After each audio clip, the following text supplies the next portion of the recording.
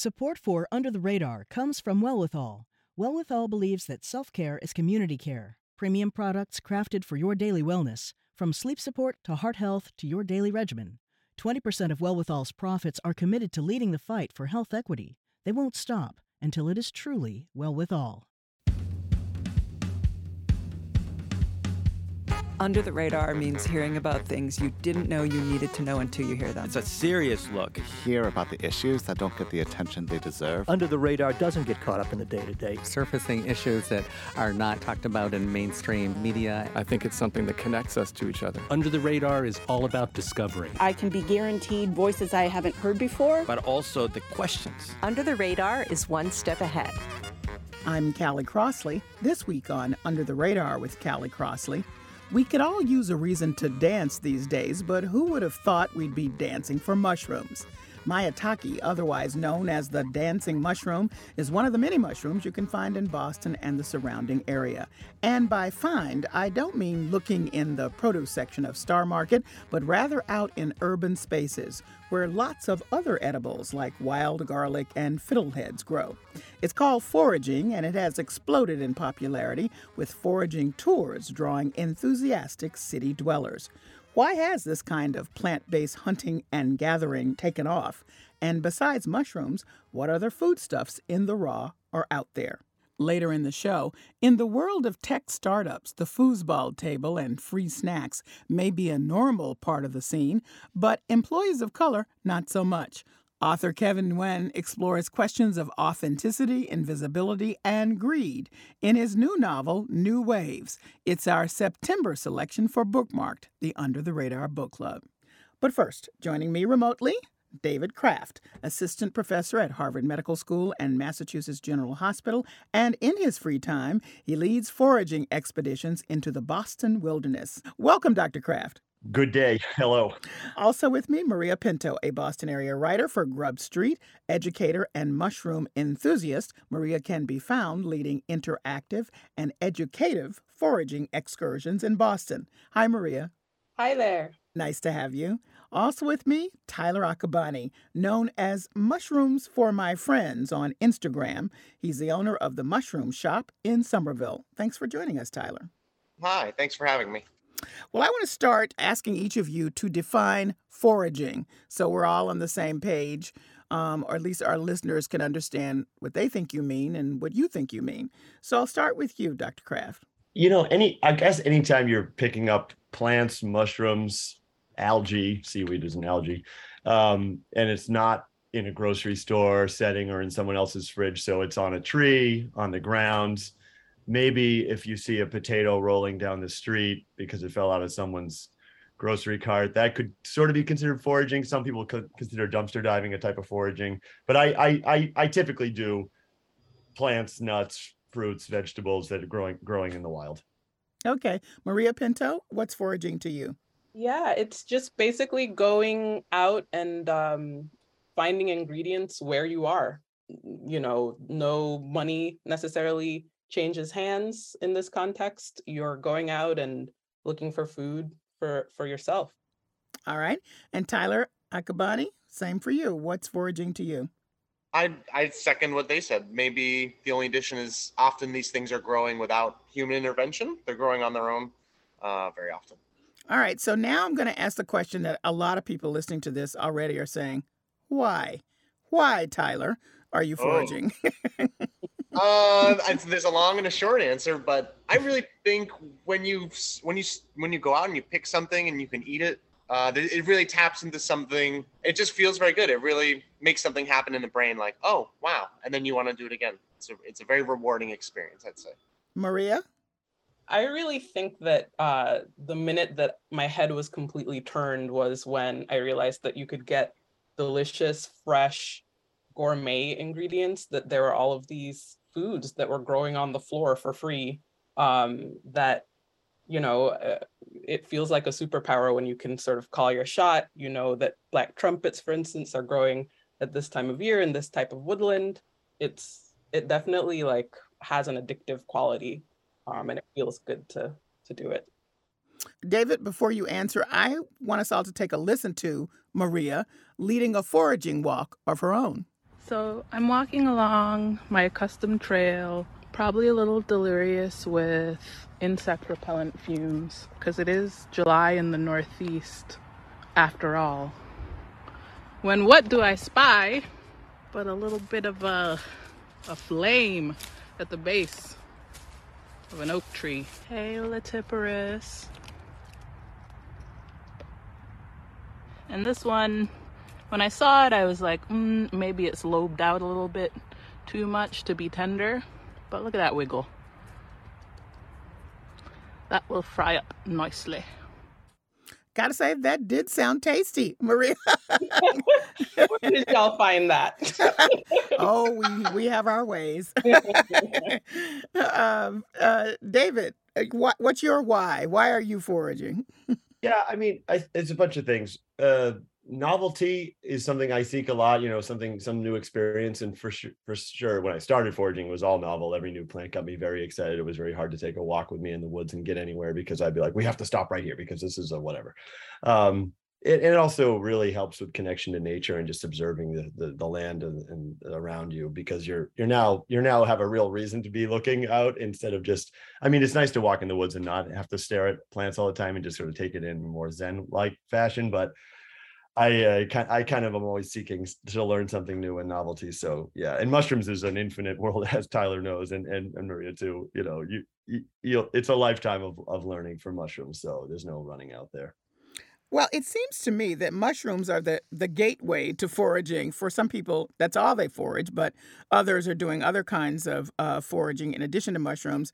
So first, answer that question, where mushrooms appear to be what has led all of you into this new area that you enjoy so much. What is it about mushrooms, or is it just that the Mycological Association has been out in front touting that, hey, there are all these great mushrooms there for the taking? I'll start with you, David.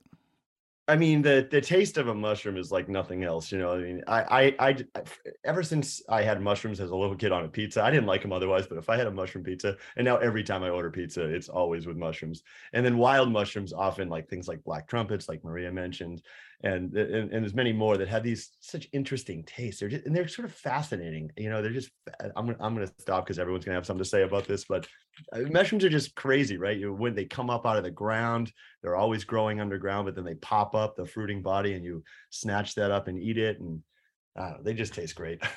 Well, I want to point out that you've been doing this for 15 years. So you have had quite a bit of experience seeing them, picking them, learning about the different kinds. Do you have a favorite?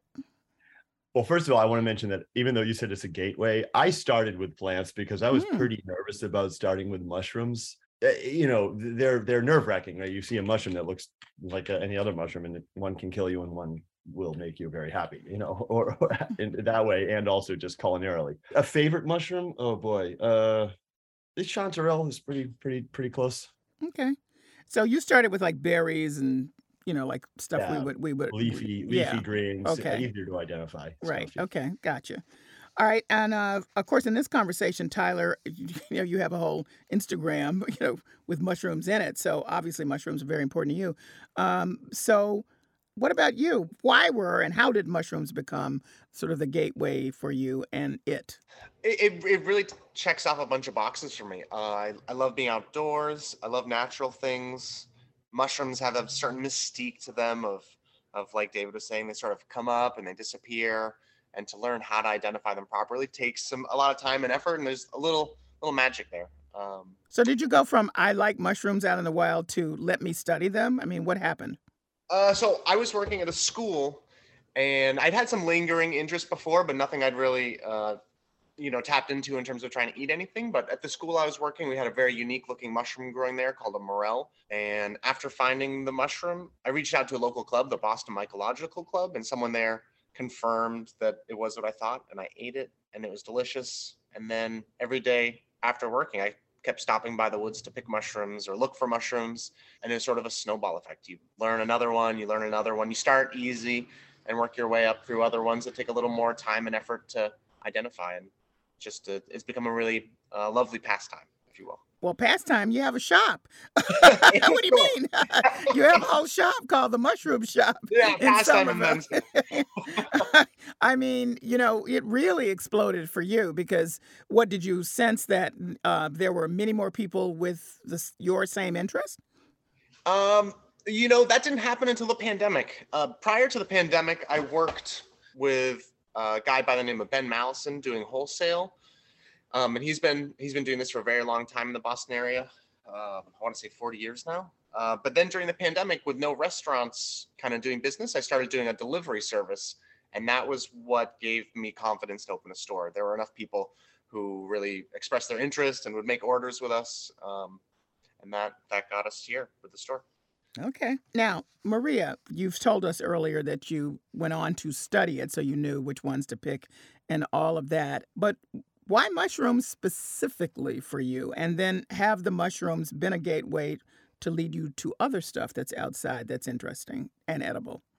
Yes, absolutely. Well, I mean, I was a feral child in South Florida, having been born in Jamaica, where my grandmother's property was on this beautiful tropical gully where you could just reach out your window and pick fruit. And then with livestock in South Florida, and then, just being outside a lot, as Tyler was saying, you start to notice things and you start to wonder what you can eat. Fast forward to college, I was hanging out with all the sort of radical kids. They would have like Skillshares and stuff like that, where they would go on walks and, I would find things like lamb's quarters and purslane, but plants didn't really do it for me. It didn't really turn my head all the way. And then a Polish friend who sort of grew up with mushroom picking as a pastime taught me I believe they're called the Foolproof 4 mushrooms. So chicken of the woods, hen of the woods. Some people say morels are in there, and I'm blanking on the fourth one. But I was just so floored by the fact that she was going into the woods during the fall and finding all of these delicious gourmet ingredients and having dinner parties and giving the excess to her friends and people in the community. It was very easy to sort of become obsessed that way and then realize how much there was to learn. Mushrooms are still super mysterious, even to the people who study them and who have devoted their lives to the study of them. So just continuing down that track and realizing that, as David was saying earlier, there's a lifetime's worth of knowledge to take on. It doesn't really end, and it's a beautiful thing. And the pandemic impact for the people around you who knew you were interested in it, because you lead tours as well. Did the pandemic also work the same way it did for Tyler in terms of getting people way more interested in this? Oh, yeah, absolutely. When people realized that being outside was, a good way to pass the sort of long days. Also, I think a little bit realizing that couldn't always rely on the supply chain, like people going into grocery stores and not being able to find their staples. I think really sort of put something in folks' heads that, if things were to go down, you might want to be able to identify a couple of things to be able to fill your plate. Do you agree with that, David? Was a pandemic a motivator for a lot of renewed interest? Because as we've said, this thing has just gotten really popular, foraging. Yeah, I think so, but I didn't really notice it until, a year had passed, because in the first, spring, all foraging tours were canceled. And I think that's true in the first, the first fall also. But since then, I have noticed, an uptick in the number of requests I get to do foraging tours. Hopefully this segment won't lead to too many more. But yeah. I didn't see a lot of people out. The crazy thing about the early pandemic was I was outside all the time. I mean, I couldn't stay inside. And I didn't see as many people out there, foraging or just out there enjoying as I sort of thought I would. So I was a little confused as to where everyone was, but. If you're just tuning in, this is Under the Radar with Callie Crossley. I'm Callie Crossley, and here with me are David Kraft of Harvard Medical School, Maria Pinto of Grub Street, and Tyler Akabani of The Mushroom Store. We're discussing urban foraging and what food we can find in the wilderness around us. So let me go back to the touring, or the leading of tours all of you do. I would like to know from each of you, who are in these tours? Who are the people? How old are they? What brought them there? You know, I think I might have thought before talking to you all, seem all very normal, that that you're all kind of a little bit on the woo-woo side, but if you know what I mean. So I'm just very curious about who's in your tour, generally speaking, David, and how old are they? Well, I try, probably for every 10 people I get about someone on the woo-woo side of things. But, as long as said woo-woo doesn't talk too much, it's usually quite fine. I get a big range. I mean, I've had anything from 15-year-olds to 70-year-olds, and it's really fun. It's always somebody, just looking for a little something more in their life. Usually, maybe they're a gardener, maybe they're a retiree, maybe they're a school teacher and they're a science teacher or something like that. So really across the board.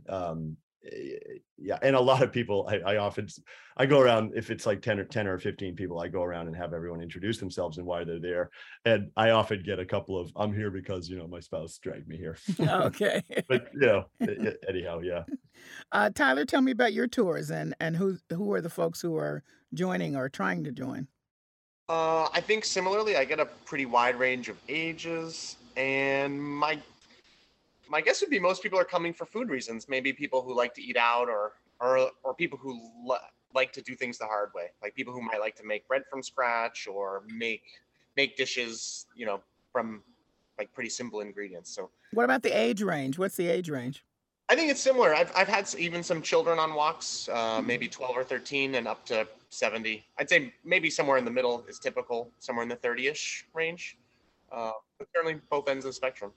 Okay, Maria, what about you?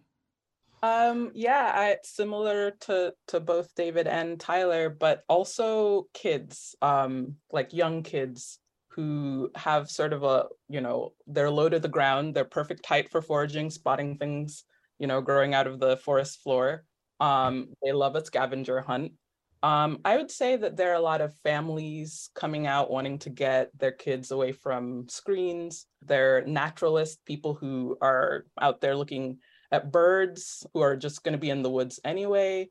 Like Tyler was saying, people who have foodie proclivities, folks who like to do things the hard way for sure, from scratch people also, definitely. So when we say that this has gotten to be really popular, Tyler, we've already mentioned it on Instagram. You're, quite a presence. Here's TikToker Alex Nicole Nelson. She's known as the Black Forager. Oh my God, look at this smooth chanterelle. A great way to know it's a chanterelle is it pulls apart like string cheese. And I know this is a smooth chanterelle because it doesn't have the characteristic false gills of the other members of his genus. She's the weirdo in the family, just like me. I see y'all trying to be sneaky. This slug is going to town on this chanterelle. Happy snacking. She's pretty excited about it. And if you have that level of enthusiasm that coming from folks like Alex Nicole Nelson, known as the Black Forager, and all of you who are very enthused about it, I guess we understand now why it's become so popular. What can you see in your own experiences in terms of the increased popularity? Are people asking you about it just outside of your tours, or are there more people in the tours? I mean, what is the evidence that for you this is catching on a lot? I'll start with you, Tyler, because you have a whole shop that grew out of this. So, well, I guess that'd be a start. The store. People sign up for my tours. They go quickly. I think people are rather than it becoming popular, I'd say people are catching on. I feel like there's a lot of countries where it's really typical nowadays, and it's been typical for a very, very long time that people just go out and they look for mushrooms and wild foods, and maybe we're just late, or at least a lot of people in the United States are late to the game. So are you suggesting that, like, I don't know, Europe, Africa, other places, they've long been doing this and now it's kind of a new thing for us? Yeah, exactly. And I would propose it to the idea that there is a very large population of people in the United States don't have a long history of living here, and so because of that, they have not had passed down information of what things are good and bad to eat in our local area. Okay. Maria, what do you say? Yeah, we're a little bit later to the game, and I think Tyler definitely hit on some of the reasons why. I think, for instance, in Haiti, there's a tradition of foraging this mushroom known as janjan that actually grows here, or a version of it grows here. And there's speculation anyway that folks from West Africa brought this tradition of foraging this mushroom to Haiti. And, you know, here in North America, if you go to a Haitian restaurant, you're going to find black rice, which is this delicious rice dish that's basically dyed and flavored with this mushroom. So there are instances of people in immigrant communities bringing those foraging traditions with them, but as you might imagine, it's a little bit dangerous. David, what do you think?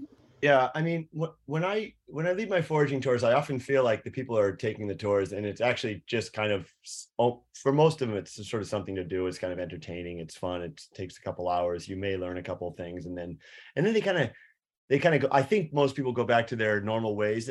I do think there's a culture of fear associated with this, and for a good reason. I mean, especially if you're changing from one country to the next. So when everyone flooded into America, you know, the mushrooms that may look similar, you know, to something you may have eaten in your, you know, homelands might not be so good to eat around here. And then you add to, so I'm kind of going in the opposite direction, which is to say that for the reason foraging may not be as popular as one might think is there's also, like, if you're foraging back in the day, you're poor, you know, and if you're wealthy, you don't have to do that. And you can, in fact, buy like expensive cultivated, shipped in vegetables and fruits.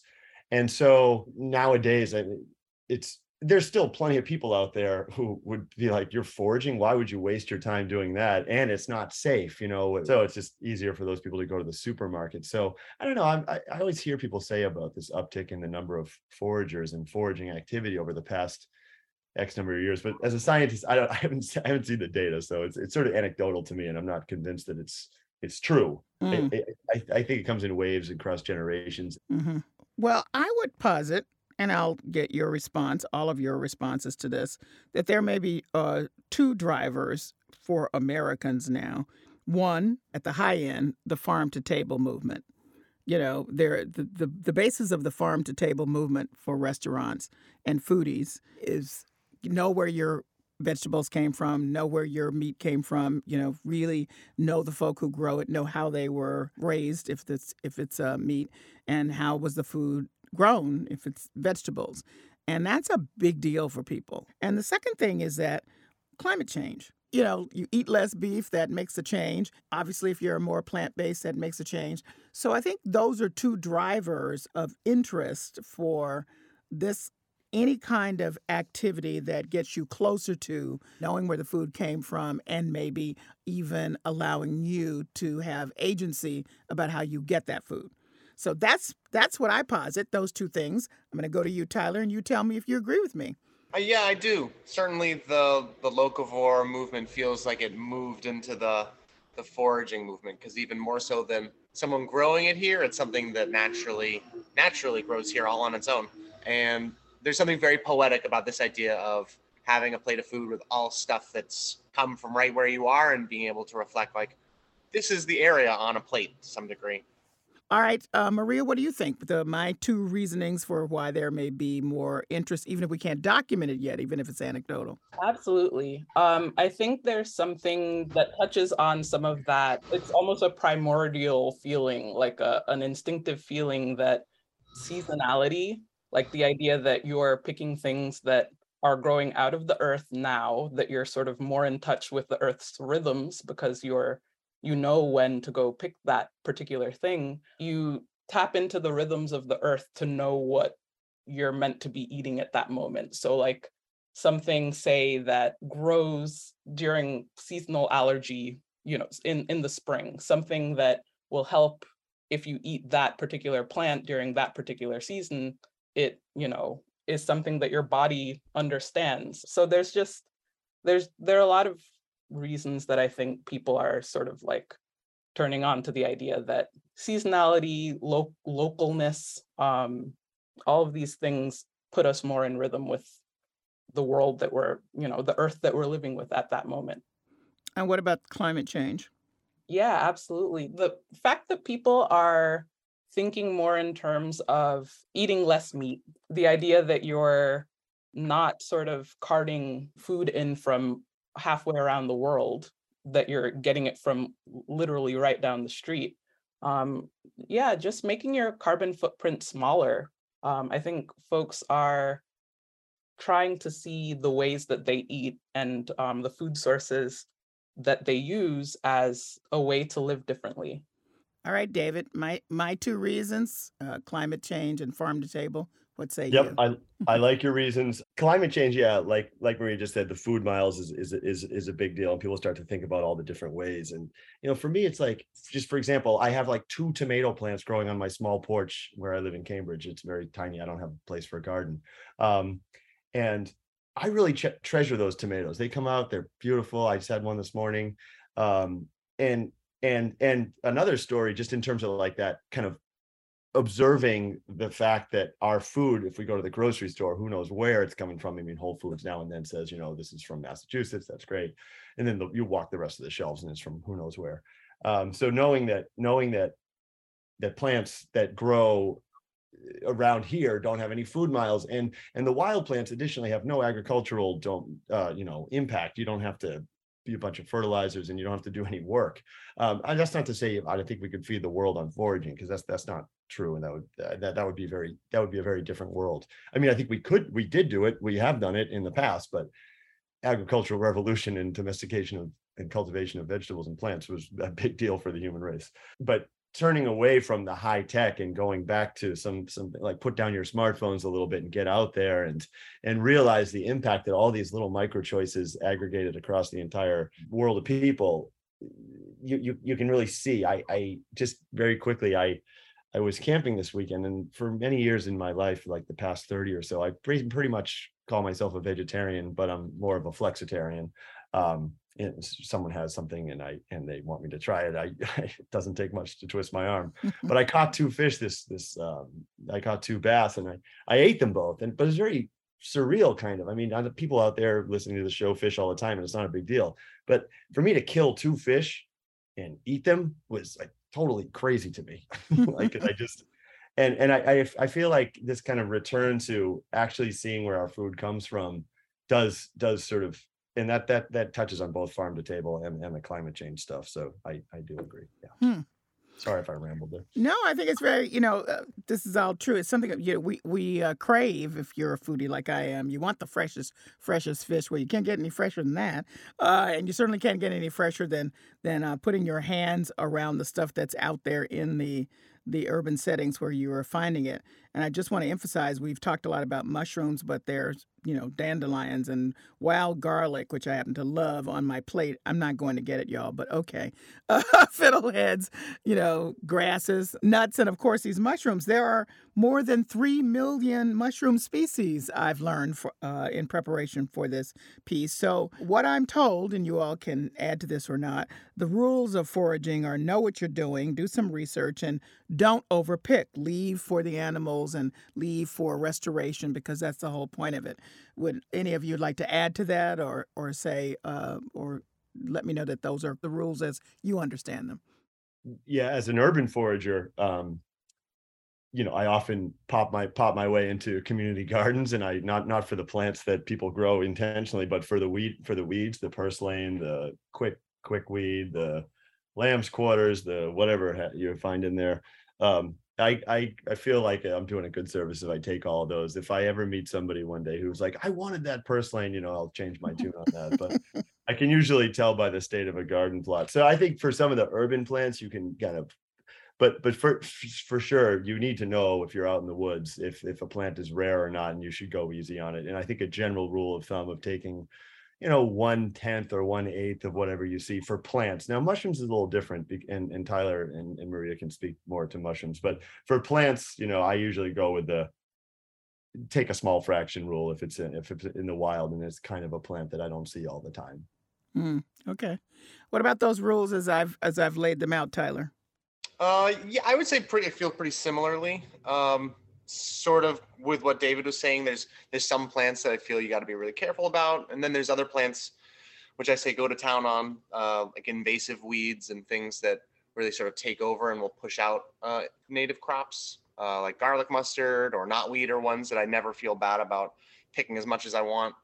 And then with mushrooms, as David was saying, it's a little different, but maybe kind of hard to elaborate on right now. But often when you pick a mushroom, they're going to keep coming back. And so it really depends. Maybe there's some mushrooms which I'll pick a fair amount of, or there'll be just one humongous like hen of the woods.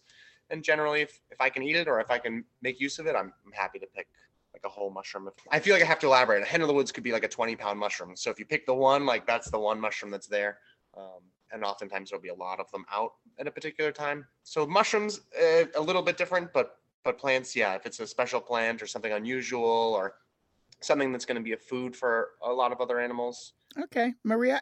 Yeah, I agree with everything everyone has said. Pick what you need, pick what you know you'll get to. Don't, do the sort of rotting vegetation in your fridge sort of situation that folks might do with vegetables that they've gotten too many of at the grocery store. Be considerate of the next person. You're not the only forager, especially in urban environments. You're not the only one there. It's always nice to see where someone has picked something and then left a little bit for the next person.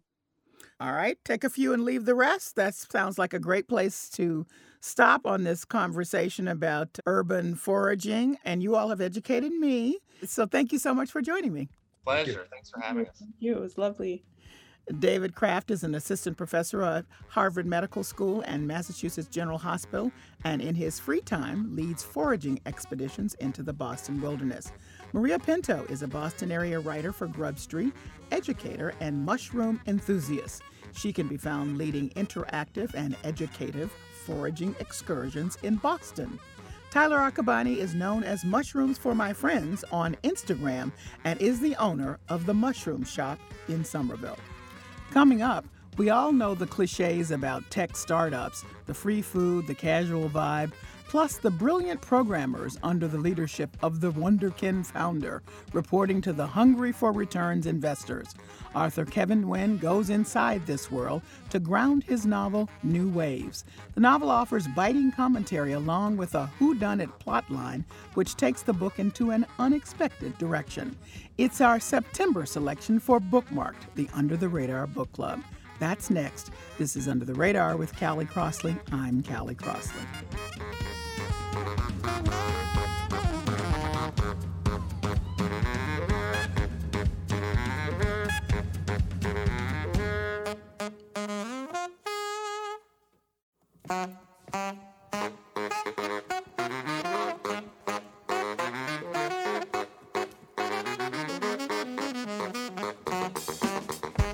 I'm Callie Crossley, and this is Under the Radar with Callie Crossley.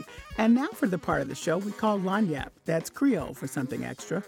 10 years of data reporting confirm American tech companies have not moved the needle in their stated goal of increasing diversity in the ranks of its workers.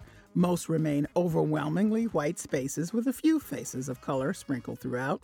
So it wasn't unusual for two of the few working at the fictional company Nimbus to form a collegial bond. The relationship between Margot, the brilliant African-American programmer, and Lucas, the Asian-American customer service representative, is the foundation for the edgy and sly social commentary offered in New Waves by author Kevin Nguyen. His 2021 book has just been released in paperback, and it's our September selection for Bookmarked, the Under the Radar Book Club. Kevin Nguyen is the features editor at The Verge, the Vox Media technology news website. He was formerly a senior editor at GQ. He's written for many publications, including the New York Times Book Review, the Paris Review, The Atlantic, and the New Republic. And author Kevin Nguyen joins me now from Brooklyn. Welcome to Under the Radar, Kevin. Thanks for having me, Callie. I'm delighted to have you. This is a very interesting book. You got so much feedback. It's rare that I get a chance to talk to the author both about the book and some of the feedback that you've been able to receive since the first publication and now the paperback. But let's start at the beginning. Describe your two main characters, Margot and Lucas. Yeah. Part of wanting to write this book is I wanted to have a friendship that was believable but kind of unbalanced.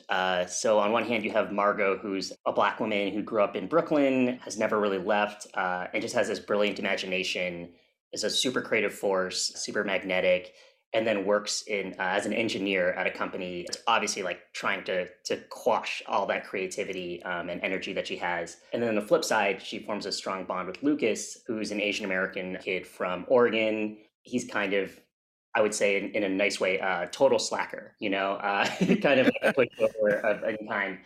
And they just form this great relationship kind of through work because they both feel so marginalized in their workplace. I would love you to read, in fact, the piece early on in the book where Lucas describes himself. This is page 51. In the office, I'm assumed to be industrious, efficient, quiet, like the engine of a Prius humming along. And the strangest part of being Asian in America is that you never have to prove how hardworking you are. People just assume that you were born with a great work ethic or that your stoic disciplinarian parents beat it into you at a young age. But the truth was that in those quiet weeks after Margot died, I was hungover at my desk. I answered emails slowly, only half paying attention to what I was writing, waiting for the day to end. On my way home, I would pick up a six-pack from Bodega across the street from my apartment and call it dinner. It was nearly enough calories to get me through. The first few days, Brandon was unusually kind. He told me to take off as much time as I needed, and I explained I'd rather not take any. The office was a better place to keep myself occupied, which was something I said because it seemed like something to say, but I did very little. I guess we spoiled the fact that Margot died. I was about to say, yes. Early on in the book. So. Yes, I usually like no spoilers, but in this case, that's a pivotal piece for us to be able to discuss, some of the rest of the book. Or we're not going to tell you many of the other pieces because Margot's death early on after they formed their bond is quite a shock to Lucas, as we've learned. And then there's all kinds of twists and turns that happen in the aftermath of her death. But what I wanted there was just to hear from Lucas and for people to hear his awareness of how he is perceived by a lot of folks based on the fact that he's Asian. We hear from Margot throughout the book in much the same way as she's assessing how folks are making assumptions about her because she's a Black woman. And so they have that in common, but that's not the only thing they have in common. They really develop a friendship. And what you've achieved here in New Waves, your new novel, Kevin, I thought was interesting because you have their connectedness and the themes of connection throughout your book, but it's set in this high-tech startup company, and that feels very disconnected. So obviously this was deliberate. So talk to us about why you decided to do it that way. Yeah, I worried it would be a little too on the nose, but I think it works. The company they work at eventually is a messaging company. So it's people that spend all their day thinking about how people communicate. And then, of course, all the people that work there are actually not very thoughtful about the ways they communicate with each other, which I thought would be, like a delicious piece of irony to center the book in. And what's also interesting, too, is Lucas and Margot, they meet years before on the internet on an anonymous music forum. And that's a place where you're kind of divorced from, obviously your physical being and in some ways your identity. And it's just like the way you speak to each other. So I like the idea of like having this friendship form in what seems like a really obviously disconnected space, and then bringing those two people together later. Now, how much did your experience, you work for a company that's online. It's not a tech company per se. I would not describe it that way. But, this is familiar territory for you. How much did that influence your decision to write this book or motivate it? Yeah, that's a great question.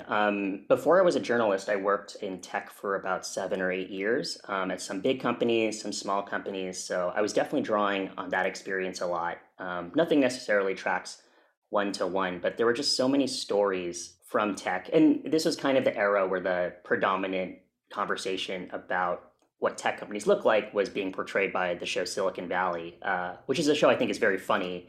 But something about the show was just a little too too loud, a little too on the nose. And I kind of wanted to bring in the subtleties of the workplace a little more. I would not say the book is like sympathetic to the tech workplace, but I think it's just more understanding that a lot of the mistakes, like every workplace has people that make mistakes, who are selfish, who have things going on in their lives, and they make decisions. I think the difference with tech companies is small decisions can just have these huge ripple effects across a huge user base of people. And so I think that's what makes tech sort of unique. Otherwise, it just kind of operates like any workplace where it's, people trying to get their work done, some people not really trying to get their work done, people being petty, people having relationships. But then it's just like, I think with tech, you can have a smaller group of people and their little petty things affecting far more people. No kidding. Yeah. And this particular company, maybe this is an issue at all of these. I've never worked at a tech company, so I can't say. But here's the point. All the issues that we're talking about now with regard to how is data used, who owns data, customer privacy, these are many of the issues that are sort of churning through and around all of your characters as they try to figure out, this is a startup again, how they're going to operate and answer the question about do they use their customers' data, and if so, how, and what's private and what's not. So these are obviously issues on your mind. Yeah, it's funny, when I started writing this book was around 2014. And I think these were issues that weren't really mainstream issues yet. So I was like, this will be great. I'll put all this stuff in the novel. And I think it was 2016 when the Facebook Cambridge Analytica stuff happened, or maybe that was 2017. Mm-hmm. And suddenly just sort of like it was just, there was a whole news cycle about how Facebook was using our user data. And I was like, oh no, the book doesn't come out for a few more years. People will already find this stuff like old hat. But I think it's still like pretty relevant. It's still a conversation we're still having. It's kind of funny. Apple in particular is taking a hard stance on privacy, which I think is great. But on the other hand, part of the reason they're doing that and doing a big, huge ad campaign around it is they're trying to torpedo Facebook, which is one of their big tech rivals. So there's just moves happening here on the corporate level that are both like good for the user, but really mostly good for the corporation. There's a particular little piece I'll have you read, page 98, I thought was very interesting, where some of the members of the company are trying to explore these issues. And at the beginning of setting up this company, at least they told themselves the story that they're the good guys and, we're going to do the right thing. And now, there's a little bit of discussion about, does the right thing impact our bottom line? Yeah, just to set this up a little more specifically, it's an argument between the CEO and one of the lead engineers about how they should handle privacy, since they're just under a bit of pressure. If we give ourselves the power to read people's private messages, then we're just like every other company out there, Brandon said. We're not reading individual messages. We're writing software that allows us to comprehend huge amounts of messages. No human being has to violate a user's privacy. But a human writes that software. Brandon pointed to another engineer, Tom, who ducked behind his monitor. This idea is insane. You're insane. You can't say that we're protecting user privacy if you have the ability to look at their private communications, even if it's just code crawling it. Emil, that's unethical. Ethical? You believe it's more morally justified to create a platform that doesn't protect its users from harm than it is to lightly moderate people's behavior? Not if we violate users' privacy. Like all arguments between angry men in a workplace, the disagreement became circular, then personal, then unresolvable. Neither was going to change his mind, and eventually Brandon pulled rank as CEO. His closing argument was that in the case of any future legal issues the company might have, it would be better to not have any evidence at all. The last thing Phantom would want is to have its data subpoenaed and used in litigation against itself. If no one had proof, it didn't happen. Both men marched away, pissed. They were steaming like they'd each been robbed of the most precious thing in his life, but he couldn't do anything about it. I found the whole thing hilarious.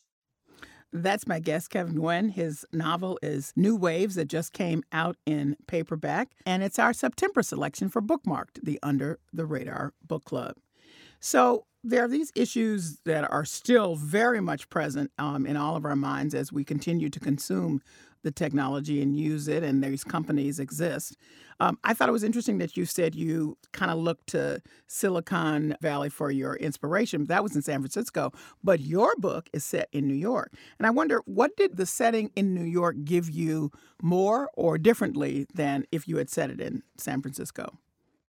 Yeah, it's a good question. In some ways, I think Silicon Valley is a great show, but I think it has a very one-note way of depicting tech. And I wanted to show something that was a little more empathetic. Maybe not sympathetic, but empathetic. And, New York is a place with like a huge tech scene, but it does not envelop the entire city. I think that's the fun part of New York. There are just many major industries here, and you're always, you go to a bar and people work in film, and some people work in music and fashion and tech, and then they're all colliding. So I kind of wanted more of that energy in the book. And I just felt like, the story of the Bay Area tech scene was more familiar than the New York one. Okay. Here's something that I thought was fascinating. And, I'll begin this by saying it's really all a matter of perspective.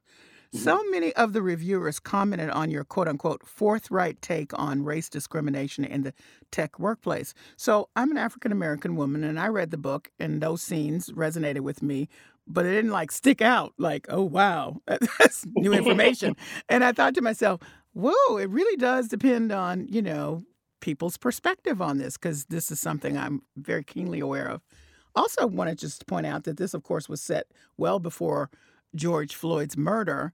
And if you think about that as a sort of point where some of these corporations, outwardly anyway, said they wanted to do something different and revealed really, how bad things were going on inside. So there's a lot to consider looking at what you wrote about in a fictional way. But I would have to say the authenticity is what really drew me in. So often people sometimes try to tackle these issues, Kevin, I'm sure you know this, and it's not authentic. So compliments to you. But let's talk about that. I mean, you decided that's a core piece of this book. Yeah, actually, I really appreciate you pointing that out, because I think I was reading they tell authors like never read your Goodreads reviews, but of course I could not help myself. And a lot of a certain kind of reader was just like, wow, I'd really not thought of race in this way before. And I actually don't think the book is saying anything new about racism in the workplace. I think it's more of a book about how people of color respond to that, and also how different people of color interact with each other. And so, even though Lucas, who's Asian, and Margot, who's Black, they find this like solidarity of feeling marginalized in the workplace, they keep running up into this thing where they keep talking past each other, because even though they both feel marginalized, they're just marginalized in different ways, and they have different lived experiences. And I think it's more Lucas throughout the book who learns that Margot, was just not exactly the person he had imagined that she was, and that her concerns were different, and that her life was different. And that, all the complaining you can do about the workplace, it doesn't always, as much as you want to know a person, there's just like an unknowability about them because they have just lived a different life. Well, also, there's a thread of, to some large degree, even though they hung out a bit, it was a water cooler relationship. And Yes. So they had never gotten really past the water coolerness of it. You know what I mean? Yeah, and I think a lot of the book, as readers will find, is Lucas making assumptions that he knew this woman better than he did. Mhm. I think that's kind of, I don't think that gives away too much, but that's kind of the big reckoning of the book. And I actually think that's like I think it's sort of like a thrilling way to plot a book. It's about a character who thinks they know something and then learns that they don't. Yeah. Well, so it's variously been described as and thought of, because I thought of it a little bit as a mystery. You have a thread of a mystery here because there's some unraveling about Margot and who she was, and had a little bit of an edge to it. Then you have this sort of, heist thing going on in the background because there was some possibility of that. But overall, it's just seriously character driven. I mean, you really do have an insight from those characters about every single thing that's going on. Sometimes people can't keep that up. They sort of begin the process, and along the way we lose the characters and get on into some of these other quote unquote issues. So I thought you handled that very well. And it was really impressive to have the scenes in which we got to enter into their response, as you said, to other people around them. I think maybe that's what got a lot of people's interest, is they're like, wow, I don't think I've seen that before. Yeah, I think part of it is the book kind of does pose itself a little bit as a mystery. When I started the book, there's kind of a very common thriller trope. And this book is not a thriller. If you're looking for that, please read a different book. You'd be really disappointed. But, usually a book starts with a dead woman, right? And then that murder is really just about some detective exploring something or other. So I was like, what if I invert that trope where, the woman who is missing ends up being the most interesting character, and we actually learn the most about her. And then meanwhile, our detective character, who in this case is Lucas, just bumbles through the whole book, and he learns too, but he's not a great detective by any stretch of the imagination. Yeah, no, that's right. He's just like, what happened here, and who am I, and what does it say about us and me, and all of that, which I think is instructive because we ask ourselves the same questions as we sort of follow him on his journey. So we talk so much about tech affecting lives and culture, but I thought your book was this is culture. This world they're living in. Is that going too far? No, I think that's right. Yeah, I think it's a book where I didn't want to be too pointed or judgmental about the ways tech affects our lives. I want to be, pretty sharp in the criticisms about the companies that make the tech, but in the ways that we interact with it as you would say, users. I didn't want to be judgmental about that at all, because I think, I don't know, that feels like a stretch too far for me. Everyone can take the tools and the software and the hardware that we have in our lives and just do lots of interesting, different things with them. And, I actually think this would be giving too much away, but some of the characters in this book do use technologies in ways that people might pass judgment on, but in interesting and transgressive ways. But I just wanted to put them in the book in a way that illustrated, how creative or imaginative they were. So now, since this is the paperback version, you've had some time to really engage with readers.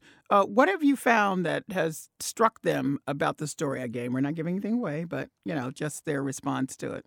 Yeah, it has been a really cool, couple years of this book. I just didn't expect this experience as an author, because this is my first book, but I just would get, especially on Instagram, strangers would DM me, and I think they were younger readers. And they would always have really, really specific questions about characters, what kind of, they wanted really specific things about what kind of music Margot would listen to, which I thought was very funny, as if these were real living people and not just things I imagined, which was very exciting. I think the other thing that kind of surprised me is a few people said they had read very few books that had a friendship between an Asian man and a Black woman, or even an Asian and a Black person at all. Regardless of gender, and that kind of surprised me. And then I kind of thought about it too, and I couldn't really summon too many books where that was the case as well. So I thought that was a very cool reaction. That was probably my favorite reaction. Yeah, that was interesting. I thought somebody might have that, but again, that was going to take somebody like yourself to write that, because that's just not the experience of a lot of folks looking from the outside, particularly. I note that one of the reviewers, this was a reviewer, not like the New York Times or something, but just maybe might have been a book club reviewer. And I think this was an Asian person, said she was relieved that you were not doing an immigration story. And she wanted a central Asian, she wanted a character who was Asian, who was the central part of the story. It was not immigration, and she didn't want it to be history. She said, I want a contemporary setting. So for her, you'd already leaped ahead at the beginning of the book, because she was like, oh, phew, we're doing something different. Yeah, I read a lot of contemporary Asian American literature, and I like a lot of it, but there are certain tropes that stand out, and the immigration story is a big one. And to be fair, Lucas's parents are immigrants, so it's not unaddressed at all, but it's not like an immigrant trauma story. It's not about a stoic father and cooking with the mother kind of thing. I just really wanted to write a chubby Asian slacker character. I love it. I think it was a great thing. And I just want to circle back to just say that just the kind of moments of flashes of brilliance to me in the book when you're dealing with racial issues. I love this particular couple of sentences. White people took pride in identifying what kind of Asian I was, Lucas thinks.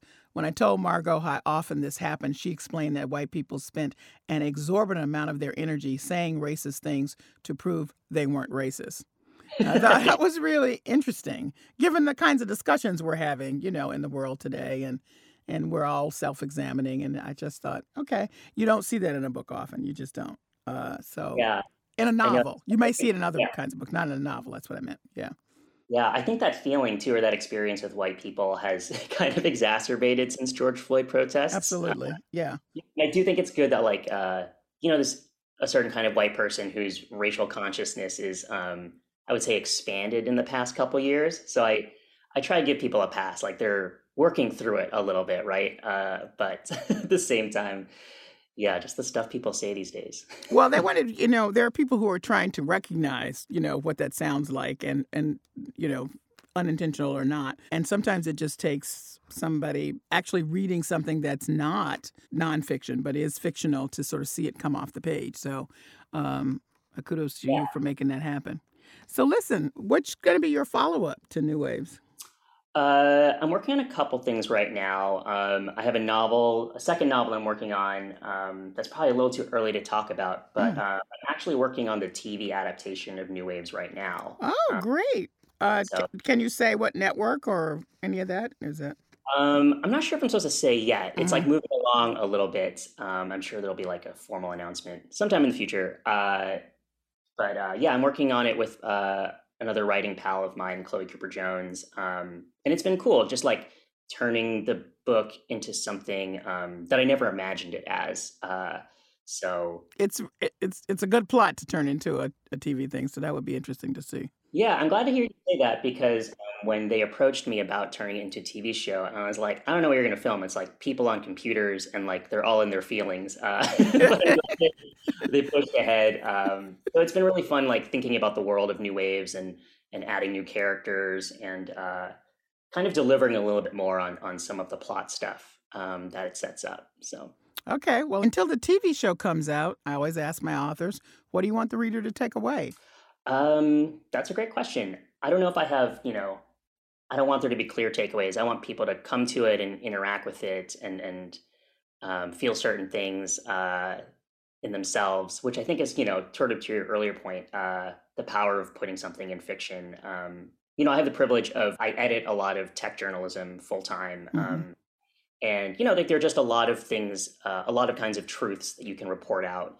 And I think the power of fiction is that you can try and get at certain emotional truths that you just can't get at as well in journalism. But yeah, it's a novel, it's about identity, it's about loss, it's about technology. And I think the real mystery of the book actually isn't, solving what happened to Margot, but trying to understand how all these things collide and what that through line is. And I think the answer to that question is going to be different for everyone else. But I hope everyone stumbles into the real mystery of the book. Well, that's great. Well, it's the perfect way to end. I want to thank you so much for joining me. Yeah, thanks for having me, Callie. Kevin Nguyen is the author of the novel New Waves. It's our September selection for Bookmarked, the Under the Radar Book Club. It's available in bookstores and online now. That's it for this week's edition of Under the Radar with Callie Crossley. Listen to us online at GBH News or wherever you get your podcasts. And follow us on Twitter and Facebook to stay up to date with our programming. Under the Radar with Callie Crossley is a production of GBH, produced by Hannah Ubeli and engineered by Dave Goodman. Eli Chavez is our intern. Our theme music is Fish and Chips by We Are Two Saxies, Grace Kelly and Leo P. Listen again on Thursday and see you here at 6 p.m. next Sunday for a new episode. I'm Callie Crossley. Thanks for listening.